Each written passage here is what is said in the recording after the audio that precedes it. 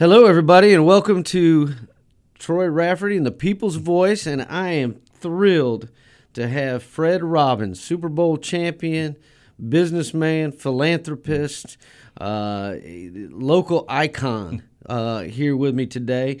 And so we're going to have a real interesting conversation, and I want to thank you for being here, Fred. This really means a lot to me. Hey, it means a lot for you to have me, man. I'm excited to be here, and thank you. Well, let's talk a little bit. You went to Tate High School. Oh, yeah. And now a lot of people might not know that you were actually a baseball player, too. Yeah, I've been that was the first sport I started playing was baseball. I've been playing baseball since I was 5, and I didn't start playing football until I got to high school, So baseball was my favorite sport. I still love it, even to this day. And so football was kind of grew on me. It's just when you become one of the biggest guys in the school, everybody just expects you to play, football. So it grew on me, and hey, it all worked out. So Tate obviously has a long history of great athletes coming out of there. Yeah. The great Don Sutton. Don Sutton came out of there, baseball. And so tell me a little bit about what it was that made you go from baseball to football.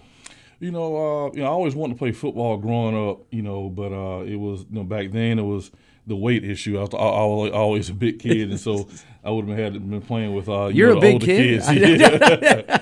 But it's just baseball, and I play a little bit of basketball, just here and there, but just something to keep me going. But when I got to high school, I just decided, hey, look, this is what I've been wanting to do for a while, and so I remember going into high school my freshman year summer program.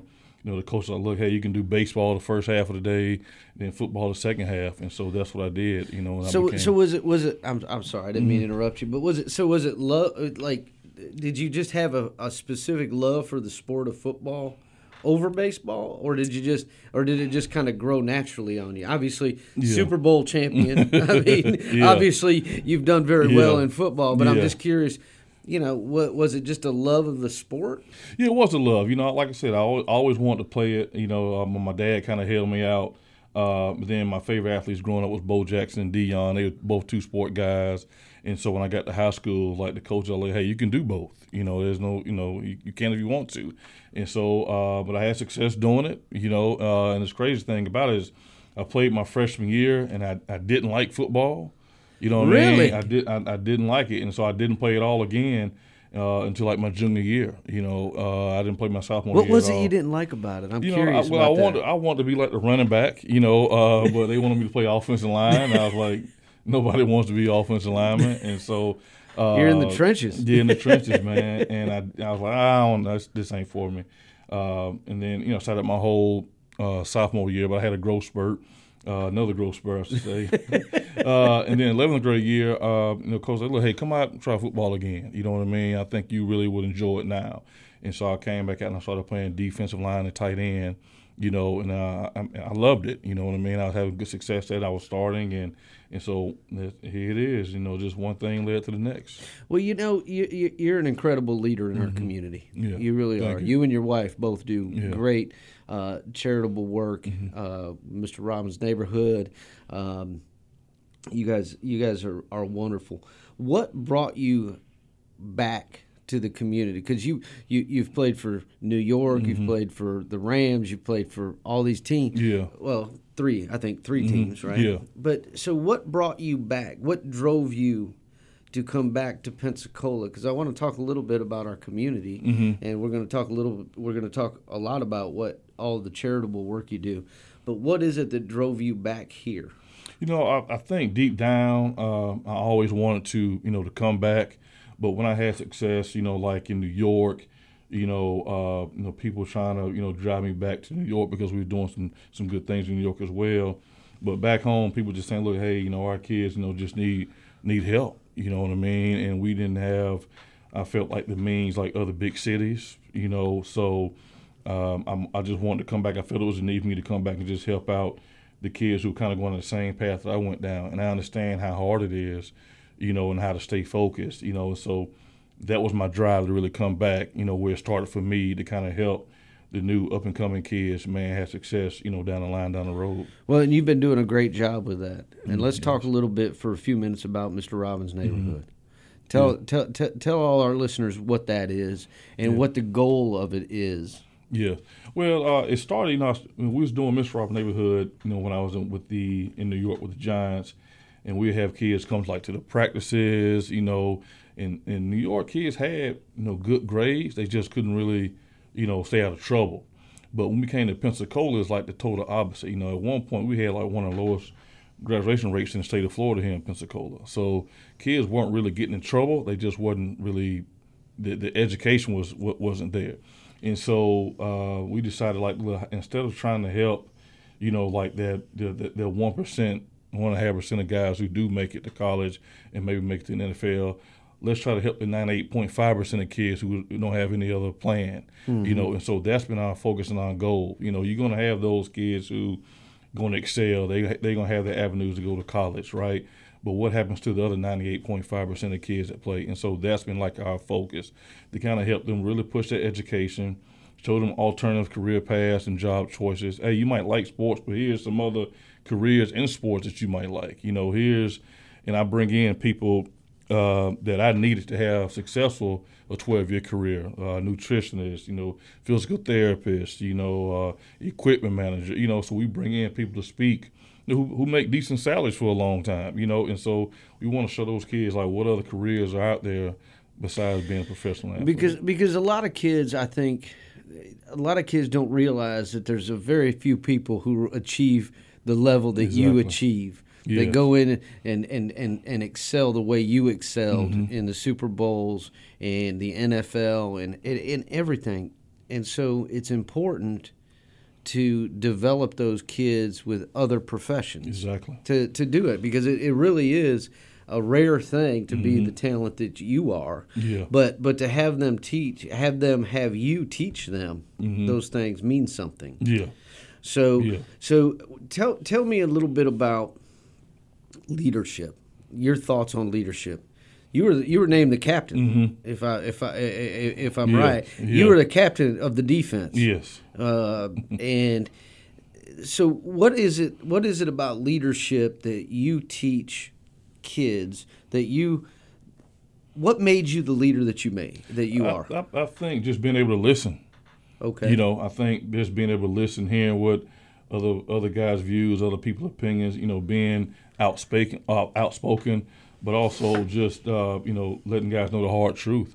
And I think, guys and people respect when you're just totally honest and not just beating around the bush with them. And I think just learning how to, build relationships, with your teammates, your coaches and everyone else around you. I think you got to treat everyone the same respect. And I think people take notice of that. People will take notice if I treat my teammates a certain way, but hey, I'm mean and rude to, the people in the cafeteria who cook our food every day for these athletes. So I think all around people pay attention to how you navigate yourself, how you move, and that's what when guys.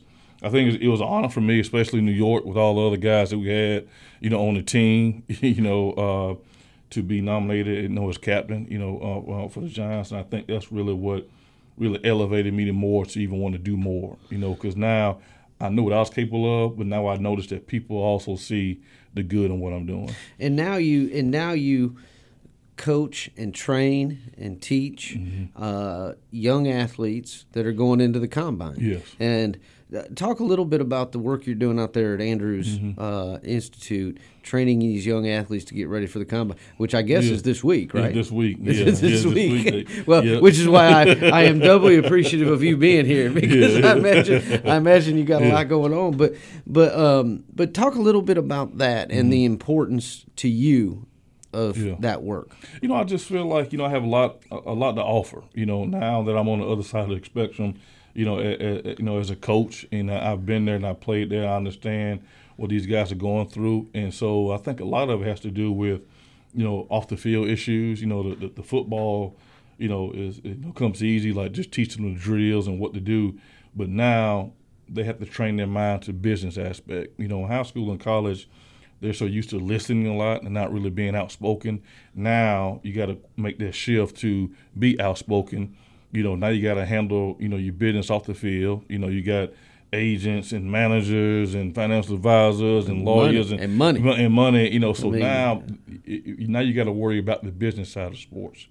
And that's where a lot of guys get lost in the mix because they're not used to it. They don't understand it. And you got to be able to make quick, sound, fast decisions that's going to affect how you live the rest of your life. And so off the field issues are one of the most important things I stress. You got, family, people, friends, everybody always day-to-day calling, you know what I mean? And so it's the lifestyle that's hard. The football, putting on the pads, that's the easy stuff. But the lifestyle that comes with the game now is totally different. So okay, let's talk about that for just a second. So you hear about all these stories, like Mike Tyson losing, $400 million, what have you, because that's what you're talking about. Yes. You have to manage the stuff. You've obviously been very successful. You've been able to manage that. So what is a message to the young athletes that maybe, that maybe come into a lot of money, have managers, have agents, have all of these things? What is the message that you send to them? The message is clear, like, look, hey, just pay attention. A lot of guys just don't pay attention to what's going on around them. They don't understand it. If I want to be the best football player, I got to understand the game. I got to study the game. I got to learn it. I got to know the playbook. Okay, that's the same thing with the playbook to life too as well. Like, you making this money, you got to be able to understand how everything works, to understand like the business side of it. And so that's what I stress to guys. It's really, just really understanding everything that goes around. Putting on the pads is easy, but once the practice is over, well, putting on the pads is easy for a guy your size. I don't know if it'd be easy for me, but after all that is said and done, man, it's like, okay, you got to be on top of everything at 24/7. It never stops, because now, if you don't do something they like, new guys are getting brought in every year. So it's a rotating cycle. You got to perform every day.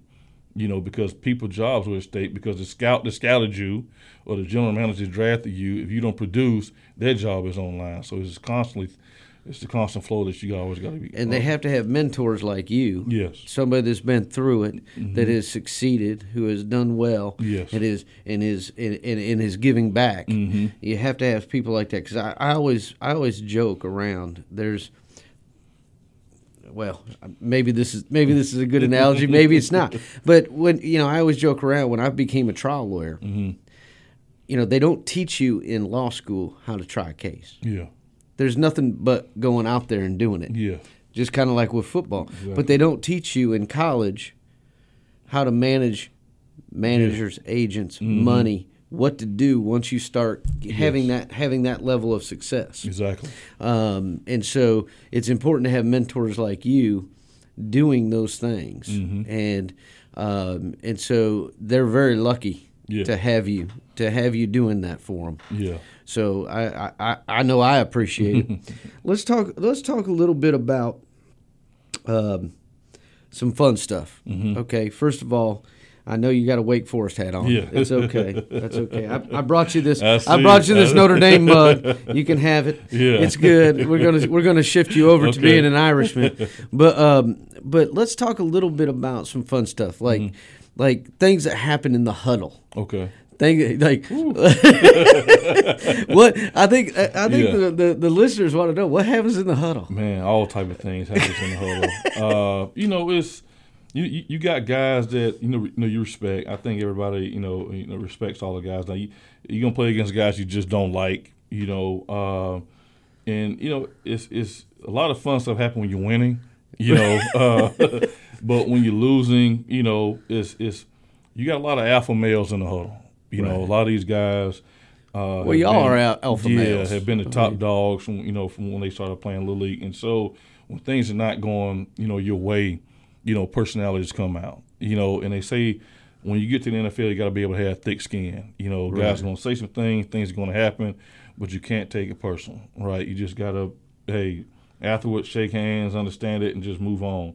And so when you're winning, everything's fine. But when you're losing, in everything in life. Yeah, you gotta deal with who's pointing the blame and finger pointing, and also the teams on the other side is hearing that too as well. But I think what the surprising thing is people don't realize is the referees. I think the referees talk more trash than anybody. Really? Oh yeah. I mean the referees they listen. They get a front row seat to it, and when that mic is off, you know what I mean, they say some crazy things, you know what I mean? So I'm curious. So I interviewed Terry Bradshaw one time, and he was of course he's funny. Yeah. He's a funny guy. But he always said in the huddle, he said it was amazing. Everybody that came in the huddle that was a wide receiver or a running back was wide open. Yeah. Like, why didn't you throw me the ball? Drew Brees, I interviewed Drew Brees, and Drew Brees said the same thing. He's like, you've got 18 receptions. Yeah. It's the third quarter. Yeah. Like, what do you want me to do? Yeah. But is that true? Is everybody when? It is, man. Now I know you're on the defense side. Well, the same thing with defense, especially when if the defense coordinator is making a call, and guys always up to date on their stats. Like, hey, if I get a couple more tackles, I get a bonus. Or if I get another couple of sacks, I get a bonus. So it's one thing when you're seeing this other guy over here getting sacks and you ain't got none yet, and you like, man, hold on, let's change up some of these play calls. Let me get some, let me make some plays. And so it's always that, and it's the huddle is the huddle. And it's crazy because I used to get mic'd up a lot because I played nose guard and 3 technique. And I have like DVDs. Well, explain what that means. So they put like a microphone like right here in my shoulder pads, right? And it's for like, hey, to pick up signal calls or calls, what other teams are doing. And so they had put everything like on a DVD for us to study. So next time we played them, we can understand like what's going on. So this isn't being broadcast. It's not being. This is for you to be able to learn for the next game, for the next time next time he played them. And so it picks up everything, every play. And I used to get mic'd up like every game, and so I got like DVDs of what the actual huddle. What goes on in the huddle, because I was mic'd up and I get to hear it first from everything, so it's just fun to listen to. It is. It still cracks me up even to this day. Well, Drew Brees said something interesting, and I'm curious about whether this is the same for the defensive huddles. He said, once I got in the huddle, he said, it was mine. Yeah. Nobody talked other than me. Yeah. He said, that's just, when I interviewed him, he said, that was it. Yeah. It was done. Yeah. And so as a captain on the defense, was that the same? Like once you stepped in and said, here's what we're doing. Yeah. Boom. No. Yeah, it's kind of totally different. Usually like middle linebacker comes in, he gives the call, but if it's something like guys don't want to do, like look, X that.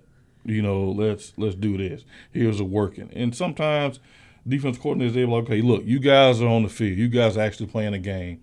So I think it's about trust, too. Some of the old defensive coordinators will be like, okay, what did you see? Why did you change the call? But you got to have a legit reason, But some of the young guys, young defensive coordinators coming in is like, hey, they try to establish dominance, So it's like, hey, what I call is what we're going to run, no matter what.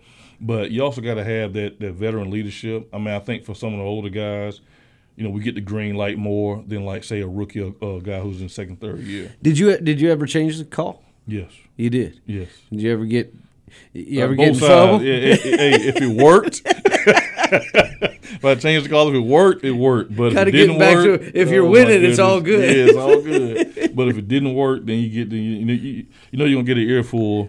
Then they're gonna call you out in meetings and whatever. But hey, it's just a gamble you take. Right. Yeah. So tell our listeners a little bit about, your head coaches. Mm-hmm. Like, good qualities, bad, I don't want you to insult people. Yeah. But good qualities and bad qualities. Growing up, I've had good bosses, I've had bad bosses. Yeah. But tell the listeners a little bit about that. I think what got me going in college, I had a great coach, Jim Caldwell. Great, respectable guy. He, knew a bunch of NFL greats, coached a lot of NFL great coaches. But he kind of really set the tone, just from like that leadership standpoint and how to respect coaches. I don't have to agree with them all the time, but it's their program, right? This is how they run the team. You're the coach. Yeah, you're the coach. And so when I got to Minnesota, when I was drafted, Dennis Green, great coach. Mm-hmm. He was a veteran coach. And the veterans say, look, if Chris Carter came in and said, Coach, we need a day off. We need to relax. He respect that, because he trusts those guys. I need to let my muscles rest. I need to. And he always said, look, I don't believe in finding guys. If I feel like I got to find you, I might as well just cut you. And so that was his ordeal. But he was a great coach. And then when I got to New York, I had Tom Coughlin. And I'm like, oh my goodness, Tom Coughlin. The stories about him, but he loved football so much he was passionate about it. And he had a 5-minute rule. He said all the clocks in the building 5 minutes ahead. And then you had to be 5 minutes earlier than what the clock says, to all the meetings.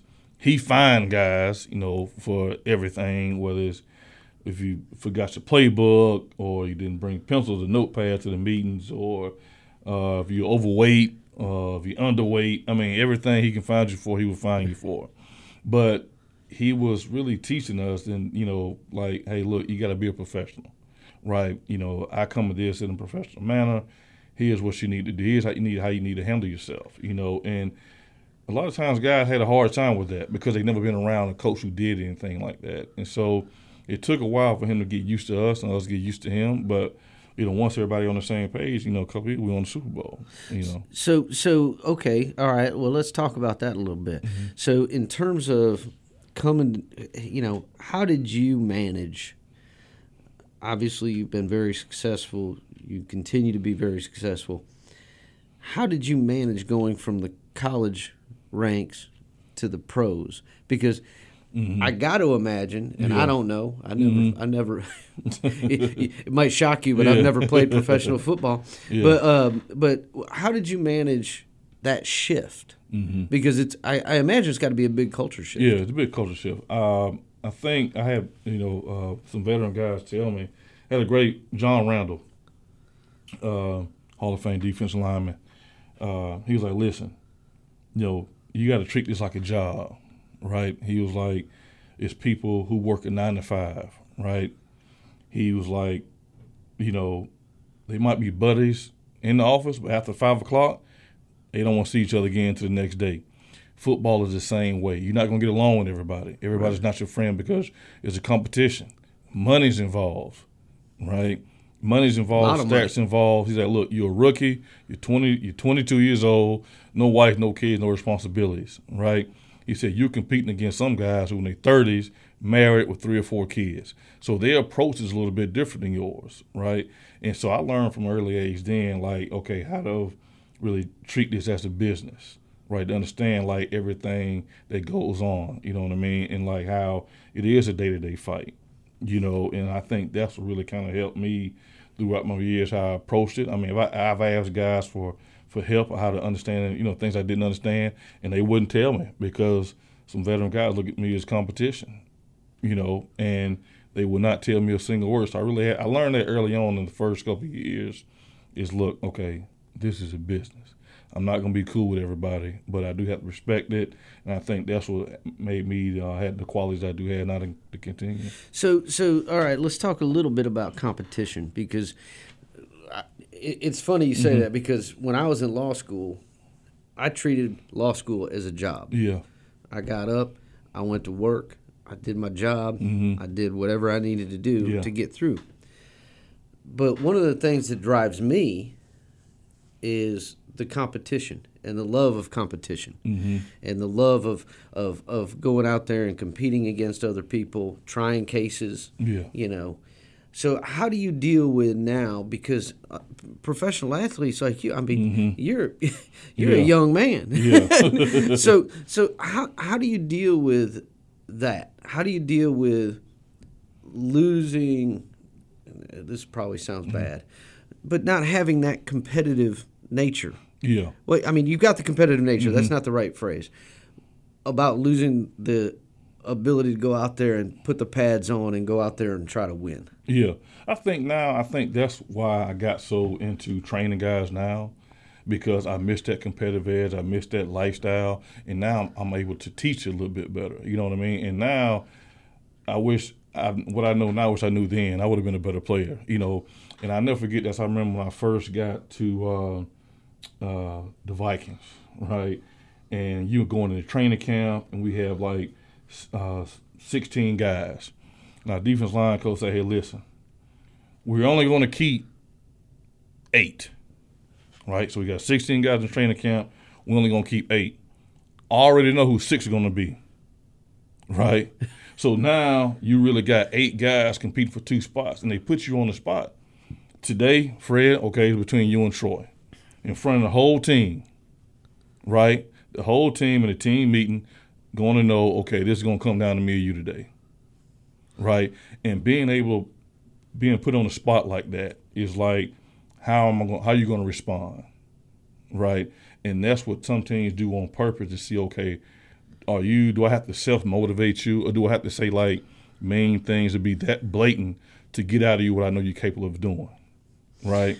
And so I learned that on from the first day I got to the Vikings, and seeing your name, when you used to see your name from when I first started in high school, Fred, number 1, the top defense lineman. Even when I got to college, I started, 4 years of redshirt freshman, and all of a sudden I'm back down to the bottom of the barrel. Well, I'm in that bottom 8, and I've got to fight against other 7 guys for a roster spot, who every day the coach say, look, okay, this is a competition between you 2 guys, and everybody on the team knows it. So that competitive edge, now I can teach that a little bit more, and I can get my point across a little bit better. So let's talk a little bit about taking it outside of football for a minute. You're obviously an incredible leader in our community. You are an incredible leader, just an incredible leader. Mm-hmm. So let's talk about a few things going on. We just ended Black History Month. Yes. Didn't end it. Mm-hmm. H.K. Matthews, I had H.K. on recently, who's obviously a civil rights icon. Yes. He made a comment to me that has resonated in my mind ever since I interviewed him a few weeks ago, that it's not Black history, it's American history. It's American history. Yes. And he obviously HK made several profound statements to me. But let's talk a little bit about some of the things that are going on in America and in Florida about this whole banning of Black history, not being able to teach kids Black history. Tell me what your thoughts are on that. I think it's like you said, it's not really Black history, is just American history. I mean, if you look at any other profession, law, you studied lawyers, whether they were black, white, whatever race, you studied to make you a better lawyer. I studied football no matter what the defense line position, defense, no matter what race, who done it, I studied to make myself as a better player, to understand the game a lot better. And there's no difference in education. I think we all can learn from, our past, to see what people have gone through, no matter what profession we're in, to see what other people have gone through and what they did to make America better again, to make this community better again. And I think we just can't forget that there's no, where we've been and how much room, how much work it still need to be done, right? Building those relationships, being able to sit down with HK, being able to sit down here with you, build those relationships to let people understand, hey, I just don't hang around athletes every day, right? I just don't do football 24/7, right? I think more people just need to really get involved in the community stuff to understand what's going on in their own neighborhoods, right? Their own cities, to make everything better. Don't be afraid to, speak to someone different and new, because that's what they make you do in every profession, is do something different. Don't speak to the same people. Learn how to be a jack of all trades, master of all. I think more people need to sit down and have, these type of conversations. So what do you think is the message if you're talking to kids, which I know you do a lot? If you're talking to kids, what is the message to young Black children? Okay, in terms of where we are in America, where we are with race relations. Because when I talked to HK, I made the comment, I said the fight is still on. Yeah. It is. Yeah. And look what's going on right now. I mean, there's legislation being passed to ban books from schools, to not talk about race, Black history. Yeah. I mean, all these things. What do you tell when a young child comes up to you and says, Coach, tell me what to do? Yeah. I mean, I tell them things I did. Regardless, if I was to say, hey, someone to tell me, hey, you're not going to be a football player, am I going to believe that and not do it? Or do I know what I'm capable of doing? I can, continue to do that. And I tell kids to take the same aspect, you know what I mean? Like, and build relationships, right? You just can't hang around your peers, other black kids, right? You got to do something different. You got to be, you got to talk to people that you don't normally talk to and have these conversations, be friends. But I think the problem is people just don't believe in relationships anymore, building those relationships. And also I would say that the problem is also the parents. Exposure is a huge thing for me, right? If you haven't been exposed to anything else outside of what you normally do daily, then of course everything's going to be separated, right? Exposure is so key. Kids need to understand like what other people are doing in other places, right, to make their place better, right? And just exposure with other kids, other races, and having these uncomfortable conversations. You and I can sit here and talk about sports, right? You and I can sit here and talk about race. But how many other people out here that can say that? They just keep it. And another problem is when they brought race into play in the sports, right, with the whole kneeling. I think that really separated, things as well too, which is another conversation. But I think that just separated, things as a whole too as well. Is now you brought sports was a way for me to get away from all the distractions, right? To get away from daily life. That helped elevate me. Now, when you bring race into the sports arena, now you separate teams, you separate teammates, you separate the ownership, you separate fans. And so now, how do we get back to building those relationships and having uncomfortable conversations where you and I can talk about this all day? Uncomfortable conversations. How many other people can say that? They don't want to. They just want to have the easy, relaxed conversations, but until we have enough people having these uncomfortable conversations, things are never going to change. Somebody sent me a photo yesterday, maybe the day before yesterday,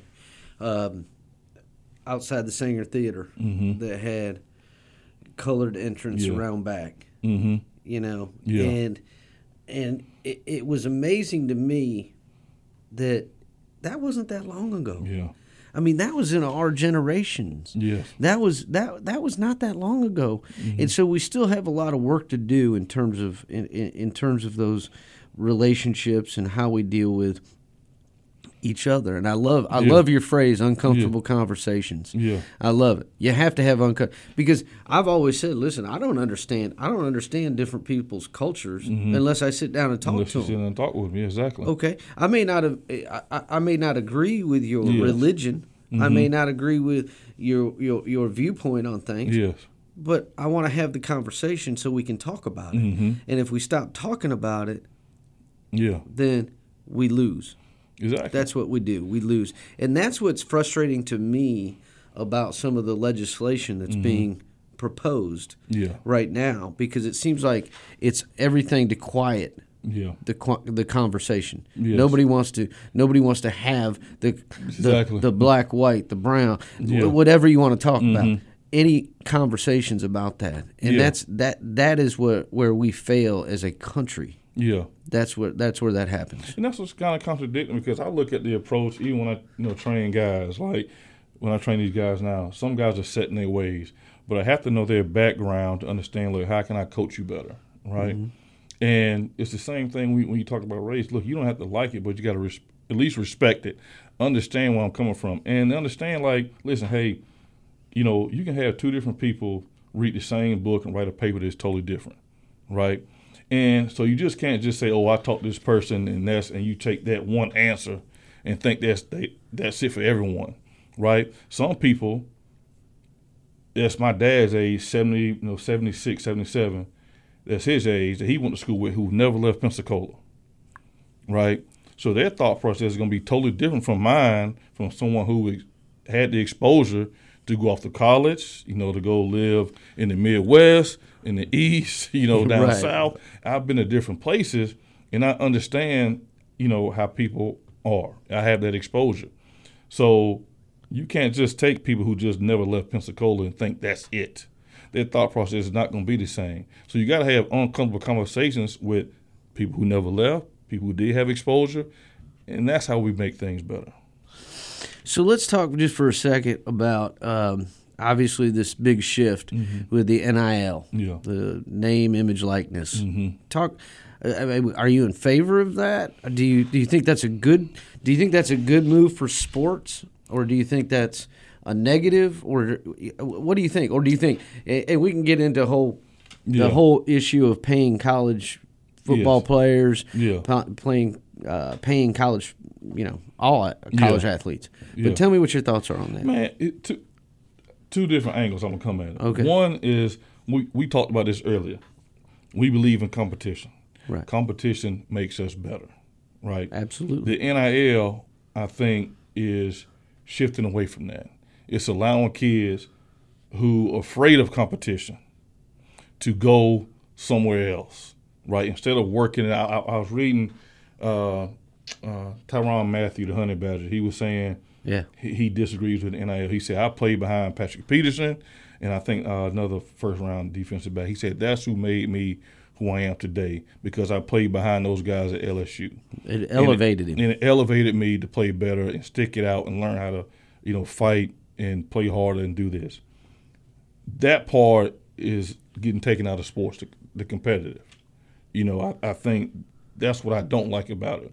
On the other side, the NIL, I do think guys should get something, but the problem is some schools are doing it the right way and some doing it the wrong way.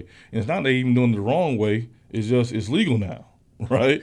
And so if you look at a small school like Wake Forest. It's been going on for years. Yeah, it's been going on. If you look at a small school like Wake Forest, we got like 4,500 students undergrad, right? Okay, we can't compete with Texas A&M, who's probably got the richest budget in all of college football, right? So our pitch to the NCAA is, look, hey, that's not fair, right? We're not a big school like Texas A&M. How are we going to get paid? And Texas A&M saying to the NCAA, that ain't our fault, And so now you got schools who are kind of doing it two different ways. If Wake Forest comes in and tells a kid, look, hey, man, we're going to offer you a scholarship in NIL, we give you, $50,000 a year for the next, 4 years, right? And we're going to put it in a account for you that way you can have when you get out of college. Then you got another school saying, look, hey, well, we give you $8 million. Right. Right? Now, what do you think the parents want? Right? So now that's another problem. Parents are like, hey, we don't want the $50,000. Let's go for this $8 million. Right? But the stipulations might be high, might be a lot of work this kid has to do. And if it doesn't work out, okay, you don't get no $8 million. So I think that's kind of like the problem with NIL. There's no structure to it. Okay. Right? You got every school is just different. Boom, boom, boom, boom, boom. And now what are kids leaning to now most? The money. Right? They don't even think about sports. I can't remember the last time I heard a kid say, when I asked a kid, look, what do you want to major in? I get no answer. Right? Because they don't even know now. It's all about NIL. And that's what the parents are gearing these kids towards. Who's going to come with the most money? One week somebody come in and say, okay, your son gets a scholarship. But the next week somebody comes in and say, hey, we're going to offer your kid $5 million. So ultimately going down the road, does it hurt sports or does it help sports? I think it's hurting. Yeah, okay. I do. I mean, not everybody – it works for guys like Joe Burrow. Like if you're a quarterback. I mean, it works for guys like that, right? But how many guys can actually look themselves in the mirror and say, okay, I'm that caliber guy right now? You got guys who's transferring only after like a year or two, right? Because they're seeing what everybody else get and think they're going to get that. You know what I mean? But like you talked about earlier, are you that 1.5% guy? And I think that's the problem with hurting sports, and there's no structure to it at all. I think that's the main focus. So I think our listeners would like to know, what do you miss most about the game? The camaraderie, just being around. I don't miss everything I had to do, like all the running and lifting and all that other stuff. But I just think well, you still do all that though. You just train other people to do it. The camaraderie, man. Just the relationships I built with guys, the locker room, the away trips, just to, because every guy's different, and I remember when I was with the Giants, our coach made a different guy every night during training camp stand up and just say little things about you. Nothing football, just life. What you went through, some of your obstacles you had to overcome, some of your adversity moments, and you learn a lot about guys who've been through a lot more worse situations than you. And I think that's what I missed the most, is just knowing everybody's path was different, right? And just learning what those guys went through and how that made them who they are. And I think that's what helped mold me and shape me into, being a leader, because I see, man, that guy stuck it out and did this. I can apply that to my life, right? And used to seeing that, having that in the locker room every day.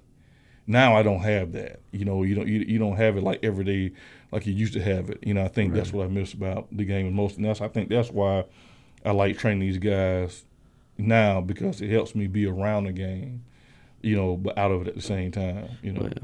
Well, you do an incredible job, and I can tell you this: Super Bowl champion, icon, philanthropist, businessman.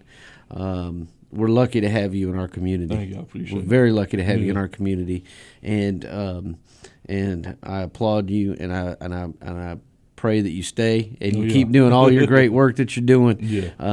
So I want to thank everybody for listening. I want to thank you, Fred, for being here. Well, thank you. And once again, I want to thank you for everything you do for our community. I appreciate it. Thank you so much. Okay. Thank you all.